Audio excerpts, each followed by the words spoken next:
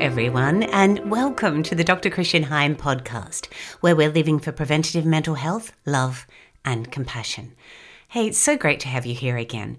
I'm Caroline Heim, and today we're going to start a new series taken directly from the monthly live Q&As that Dr. Heim does on the iHealth radio channel in New York with the amazing host, Hurricane H. And in today's episode, Dr. Heim answers listeners' questions on a variety of topical issues. Antidepressants. What are the side effects? Do you need antidepressants? What are the alternatives to antidepressants?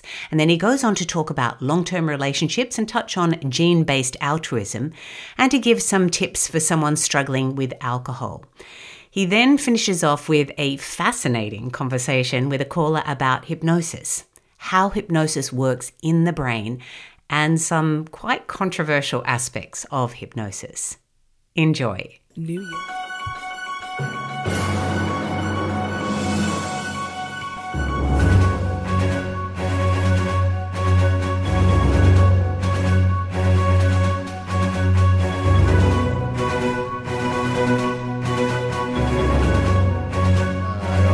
Listen, first of all, always a pleasure to have you. And I was looking forward to this. And we do have quite a few questions in track. I have a whole bunch of them, and I don't think we're going to get through all of them today.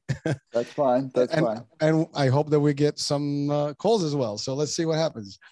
I'm glad that you're doing good. I know things are a little crazy out there, but, you know, the world is a crazy world. You know, we use the word crazy, you and I, on this show. It kind of like, it's a little ironic, but you know, this is like what people don't want to talk to, psychologists, psychiatrists. Crazy. I don't want to be crazy, but yeah, unfortunately, I think it's appropriate for this particular scenario we live in today's world. But hey, oh man. Well, I guess we'll get right to it. Okay. If we get right to it, Hurricane, that's fine with me. All right. So the first question, it's a pretty long one. I'm going to read it. So many of the antidepressants medications warn of side effects of suicidal thoughts, as well as many other considerable and damaging side effects.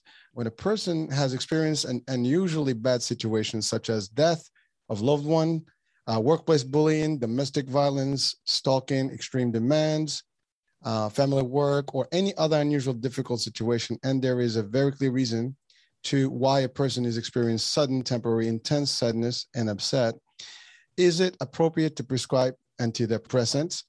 Many people who are experiencing an extremely difficult episode to the extent of having difficulties coping would also be in a situation of temporarily not thinking clearly. Is it appropriate to prescribe mind-altering drugs in such situation, or are there alternatives? Okay. It's a long one. Okay, it's a long one, but it's a wonderful question, Hurricane, because it gets down to a lot of what mental illness is, what it isn't, and how our antidepressant works. So there are actually three questions in the question that you just pointed out to me. The first one has to do with these side effects that antidepressants have. The second question has to do with, look, things like grief or bullying at work. Does that take antidepressants, right? And then the third question is actually, are there any alternatives to antidepressants? So I'm going to go through each one of those. So firstly, some of the side effects of antidepressants, strangely enough, include suicide ideation and, in a sense, more depression. Now, that's a bit controversial. And so when these studies first came out, the question was, well, what is actually happening is you're getting a group of people who are suicidal. So if you're going to give a certain group of people antidepressants, they're the ones that are going to commit suicide because we are finding them. It's like saying one of the side effects of heart medication is a heart attack, because you've got the group of people who are going to have heart attacks, right? Right. But there's something else very subtle going on. When somebody is depressed, they can be so depressed that they couldn't even be bothered to get the energy to kill themselves, right? And this is very real. And so what happens is when somebody takes an antidepressant, and first of all, their energy level and their motivation increases and their motivation increases while their suicidal thinking is still there, then they're actually more at risk of doing something about it. Okay. So the way past all of that is when you start somebody on an antidepressant, you monitor their mental state. You make sure that there is somebody that they can talk to so that it all heads in the right direction. Because we've got wonderful studies that tell us that the more that we use antidepressants, the less likely people are going to actually kill themselves. So that's in big population studies. More use of antidepressants, suicide levels actually go down, right? Now, I have to say that that's in a society that's under a lot of pressure, Hurricane, because our suicide rates are up and our antidepressant rate is up. Now, that does not mean that taking antidepressants leads to suicide. What it means is that there is so much pressure in today's society. Mental health is such an issue that even the antidepressants that we use are not enough to keep on top of it all. There's something else that we need to be doing. So that's the first part of the question. Well, yeah, that's pretty intense, and really the correlation between the antidepressant and the suicide and it's crazy in the sense, but you're right. This world we live in, right? As we were just joking earlier, it does put too much pressure across the board, whether through society, through the job, through family, and people tend to really give in to it, to whatever that pressure. And ultimately, that leads to bad mental state and everything else that can happen with it. So You're right. Antidepressants will be great as maybe a solution, but there is more to do this at the core of it, I think, because that's more like fixing, right? Or patching. Yes. But it's not really dealing with the source of the problem. Well, that's right. That's right. And here we go to a difference in approach that we have, let's say, in places like the USA and in Australia, and the approach that psychiatrists in continental Europe have, right? So in the USA and in Australia, we tend to look at alleviating symptoms. So as long as people are feeling better, then that's a win. Whereas in mainland Europe, people tend to look at the core issues more. Why is somebody depressed? What is underlying this person's depression? And so you will find a bit more psychotherapy being done and a way of looking at the core problem to see if we can actually solve the core problem. Now, there are advantages and disadvantages to both. One is actually more of a quick fix, right? And secondly, it relies on people's resources to get on with life themselves. In Europe, the system that I tend to use a lot more, getting to the core of what the problem is, the advantage is that the person grows as a human being a lot more. The disadvantage is that people can become very introspective and spend time on themselves rather than contributing to society. That's the way I look at it. But I want to go to the second part of that question, okay? All yours. We got a lot of things to cover right now. Go for it. All right. So the second part of the question is, should we even be treating things like bullying at work, grief reactions with antidepressants? And in this situation, first of all, we can talk about what life was like without antidepressants. So before 50 years ago, when we didn't have antidepressants, we had to cope with grief. We had to cope with bullying. We had to cope with conflict in a different way rather than antidepressants. So that means that there are alternatives. Does that mean that we shouldn't use antidepressants? Now, rather than have a rule, you shouldn't use antidepressants here, it depends on each individual case. Some people in their grief of the loss of a loved one, go so low that people are very worried about them. And so sometimes in that situation, it's warranted to use an antidepressant. As a general rule, however, the human spirit is resilient. We can actually cope with grief. We can cope with workplace bullying if there is somebody that is there to help us get through the situation, listen, do a bit of problem solving. So I wouldn't automatically start on an antidepressant. But here's our modern world, Hurricane. We have these things called antidepressants. We spent decades formulating them. They're pretty damn good. And we all are looking for a quick way of getting back on track. And so it's very tempting to use an antidepressant.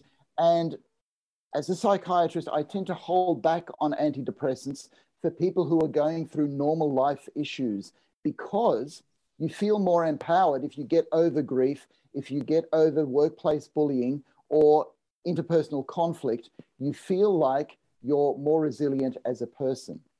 All right, that's part two. Well, I was going to just say, well, so really, I mean, there is a way. I mean, when people have intervention and assistance or help in at least, discovering the issue and talking about it, and maybe some moral support at any stage.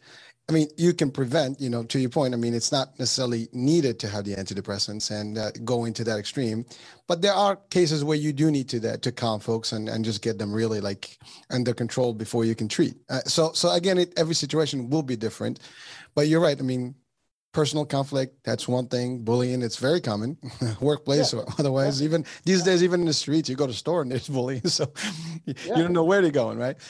It's amazing. And you're right. I mean, antidepressants have been around, and they're pretty cool. I mean, they're pretty cool in the good market and the bad market. Everybody wants one of those, right? So whichever means potential means that they can get through that, right? But hopefully we don't have to do anything with them unless we have no choice, and obviously someone would prescribe them with control, I guess. And, so let's look at what antidepressants do in the brain. They basically raise serotonin levels, which leads to a feeling of calm and a bit of what we call happiness. All right, just a little bit of that. But there are a lot of things that raise serotonin levels. So I'll give you two clinical examples, and I've been in both of these clinical examples. Let's take a 70-year-old male who has just lost his wife of 50 years. Now, if that 70-year-old male is living with a household where there is children and grandchildren, and he comes from a big family where, they sit down for a Sunday meal or a Friday meal or whatever, they get together and they laugh, that person is most likely not going to end up on an antidepressant. But if you take the same 70-year-old person who's lost his partner of 50 years and he's living alone, he doesn't know his neighbor, right? He doesn't even have a dog, right? I would put that person on an antidepressant, because the grief situation that he is in is just at a heightened risk. He's got a lot more than just the grief going on. So it comes down to these individual factors and what's happening in the brain. When you're with family and grandchildren, they just naturally raise serotonin levels in your head. So perhaps that person doesn't need the antidepressant, whereas the other person perhaps does. Well, we talked about that in the last show, which is, being with people, social, it makes a big difference than being solo and just, in solitary mode. It's not a good thing. Yeah. Totally. It makes a big difference to the brain because it increases all those feel-good chemicals. And that's one of my big messages. You'll hear it a lot, that dopamine, oxytocin, serotonin, and beta endorphins are increased when you're around people. And those chemicals make us feel good. And that's why being around people that you love feels so good. Well, listen, listeners, viewers, you know what to do. Surround yourself with loved ones and love others and just be as social as you can get. We don't mean on social media only, in person, right? Just to be clear. All right, so I guess we'll go to that third part of that question. Okay, so the third part of the question is, are there any alternatives to antidepressants? Yeah. And basically anything that will raise your serotonin is an alternative. And yes, we've just talked about one of them, people, right? But walking in sunshine, going along a beach, doing things that you enjoy, finding routine in your life, laughing with people, listening to some of your favorite music, all of these things release beta endorphin and serotonin, and they are good for you. Reflecting on, let's say we take the example of grief, what the whole relationship meant to you, what it meant in your life. Yes, there is a sadness of what you lost, but there's this beautiful feeling of, my gosh, I spent 50 years with one human being. That is an amazing experience, and that experience cannot be taken away from you, right? So in workplace bullying, okay, that sounds, it's a bit harder. The alternative there is mediation, talking to somebody, finding a way through, and not always in an adversarial sense, but in a sense of getting together and can we find some way through that? And I know that sounds a bit idealistic, but again, the brain feels really good when you make a connection with people. And there we're talking about trust and oxytocin. If you can actually work something out with somebody at work, it's great for the brain. We can. I think people have that opportunity. They just have to explore it. But I think understanding the dynamics is key. And hopefully the message is out there. And I know you do this for a living and you share with a lot of people and through these podcasts and talk shows. I mean, I think that's also important. But really, you're right. I mean, but you did mention something unique twice about a relationship for 50 years. Okay, yeah. So I wanted just to go over that point specifically for a minute before we go to the next question. Okay. I think that's a lost thing.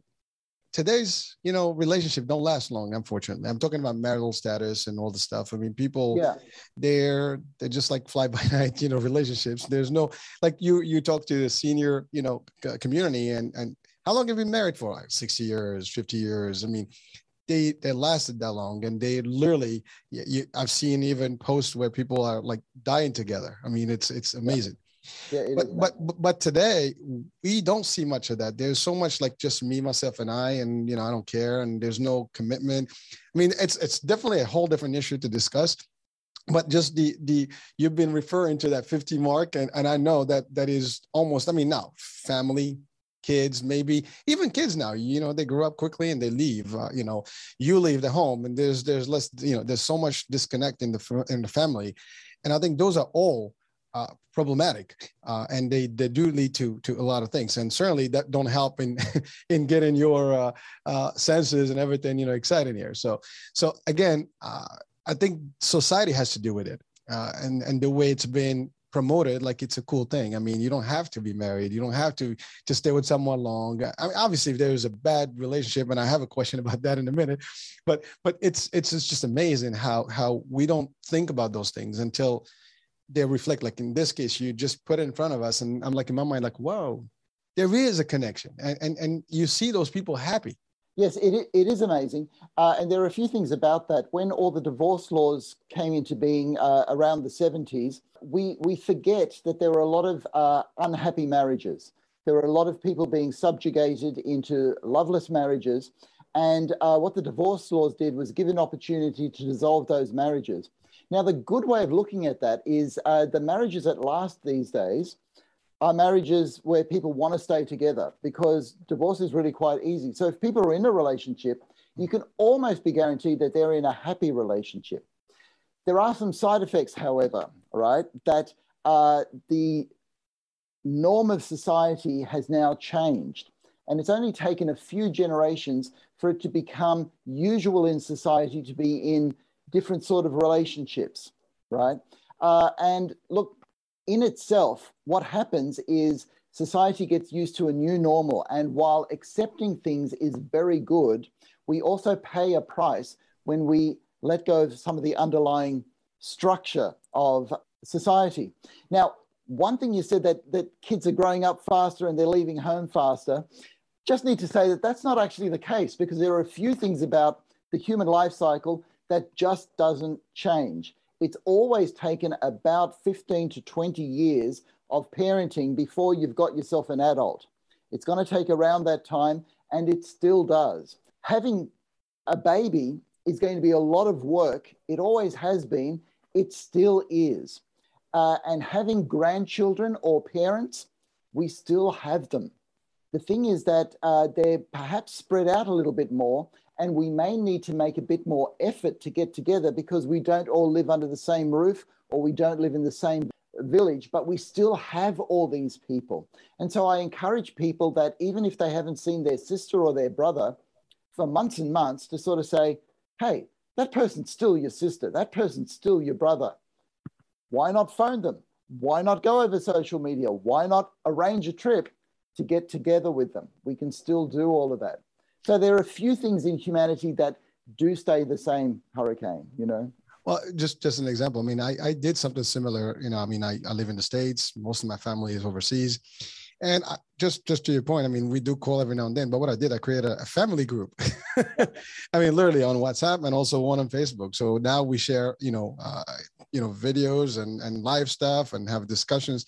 I mean, it's as remote as it gets, but at least, you're in contact with people and you feel part of the family. So, and I'm sure a lot of people have similar situations that they can use that same, if they haven't yet, but, Yeah, if you want to think about it in scientific terms, the question is, whose genes do I share?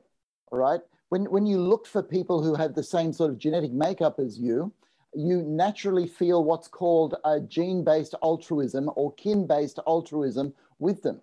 You just get together with a cousin and you just feel at home for some reason. They're not quite a stranger to you. And I'd encourage people to get out there and enjoy that.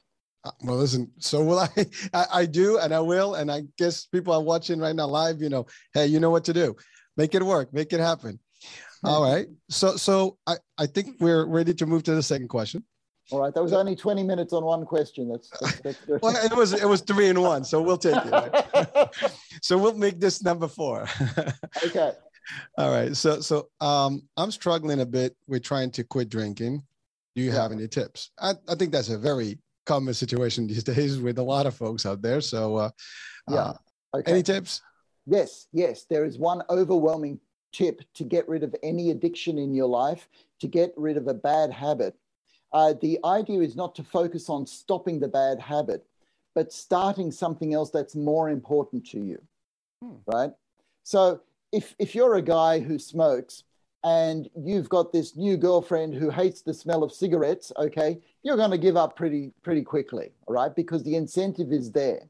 So as long as you find something that is more important to you than the alcohol, it becomes easier to let go of the alcohol. So to find something that you always wanted to do when you were a young child, perhaps play an instrument, play a sport, get to learn something, visit people, whatever it happens to be, you've got to love something more than the alcohol. And then, there are some practical things. If it's not in the house, you won't drink it. So that's the best port of call. Don't let it in the house.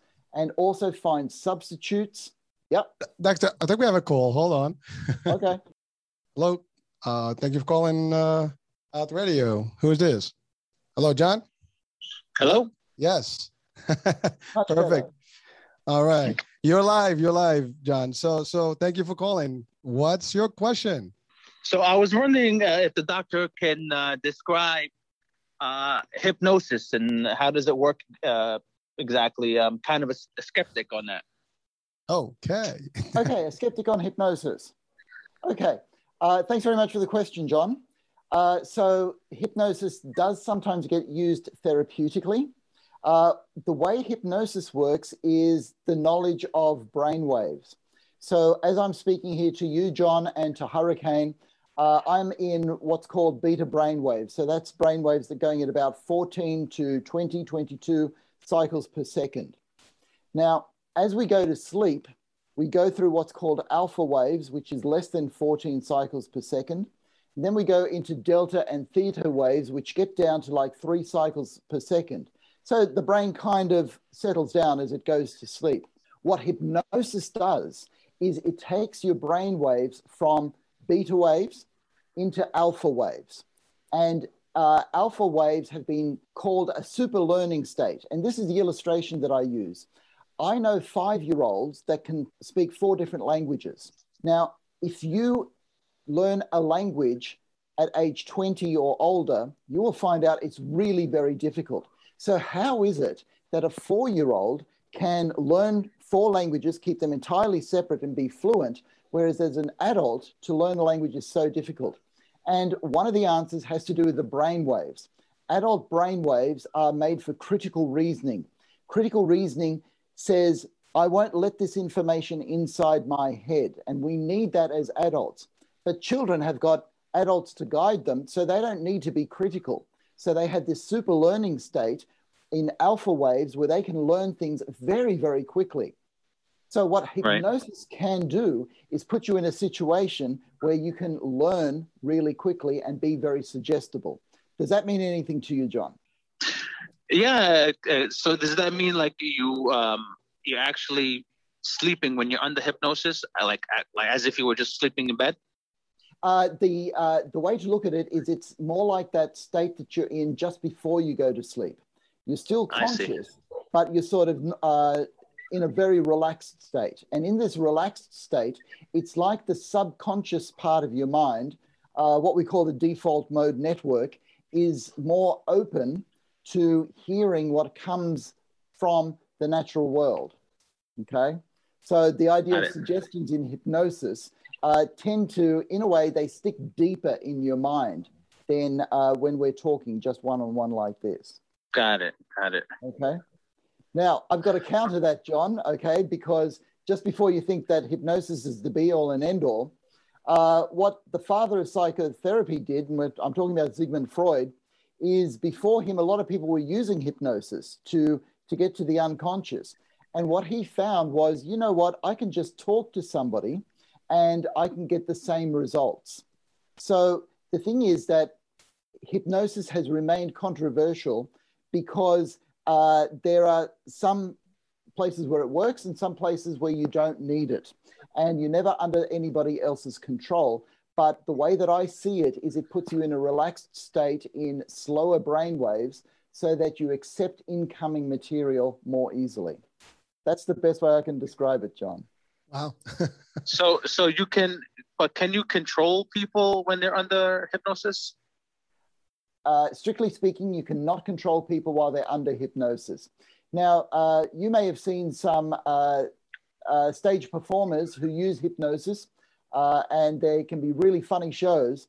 And what happens is people will voluntarily go up on stage and put themselves in a situation where they're part of a performance and they like doing it. And what the hypnotist always does is find some way to see who's a good hypnotic subject and who isn't.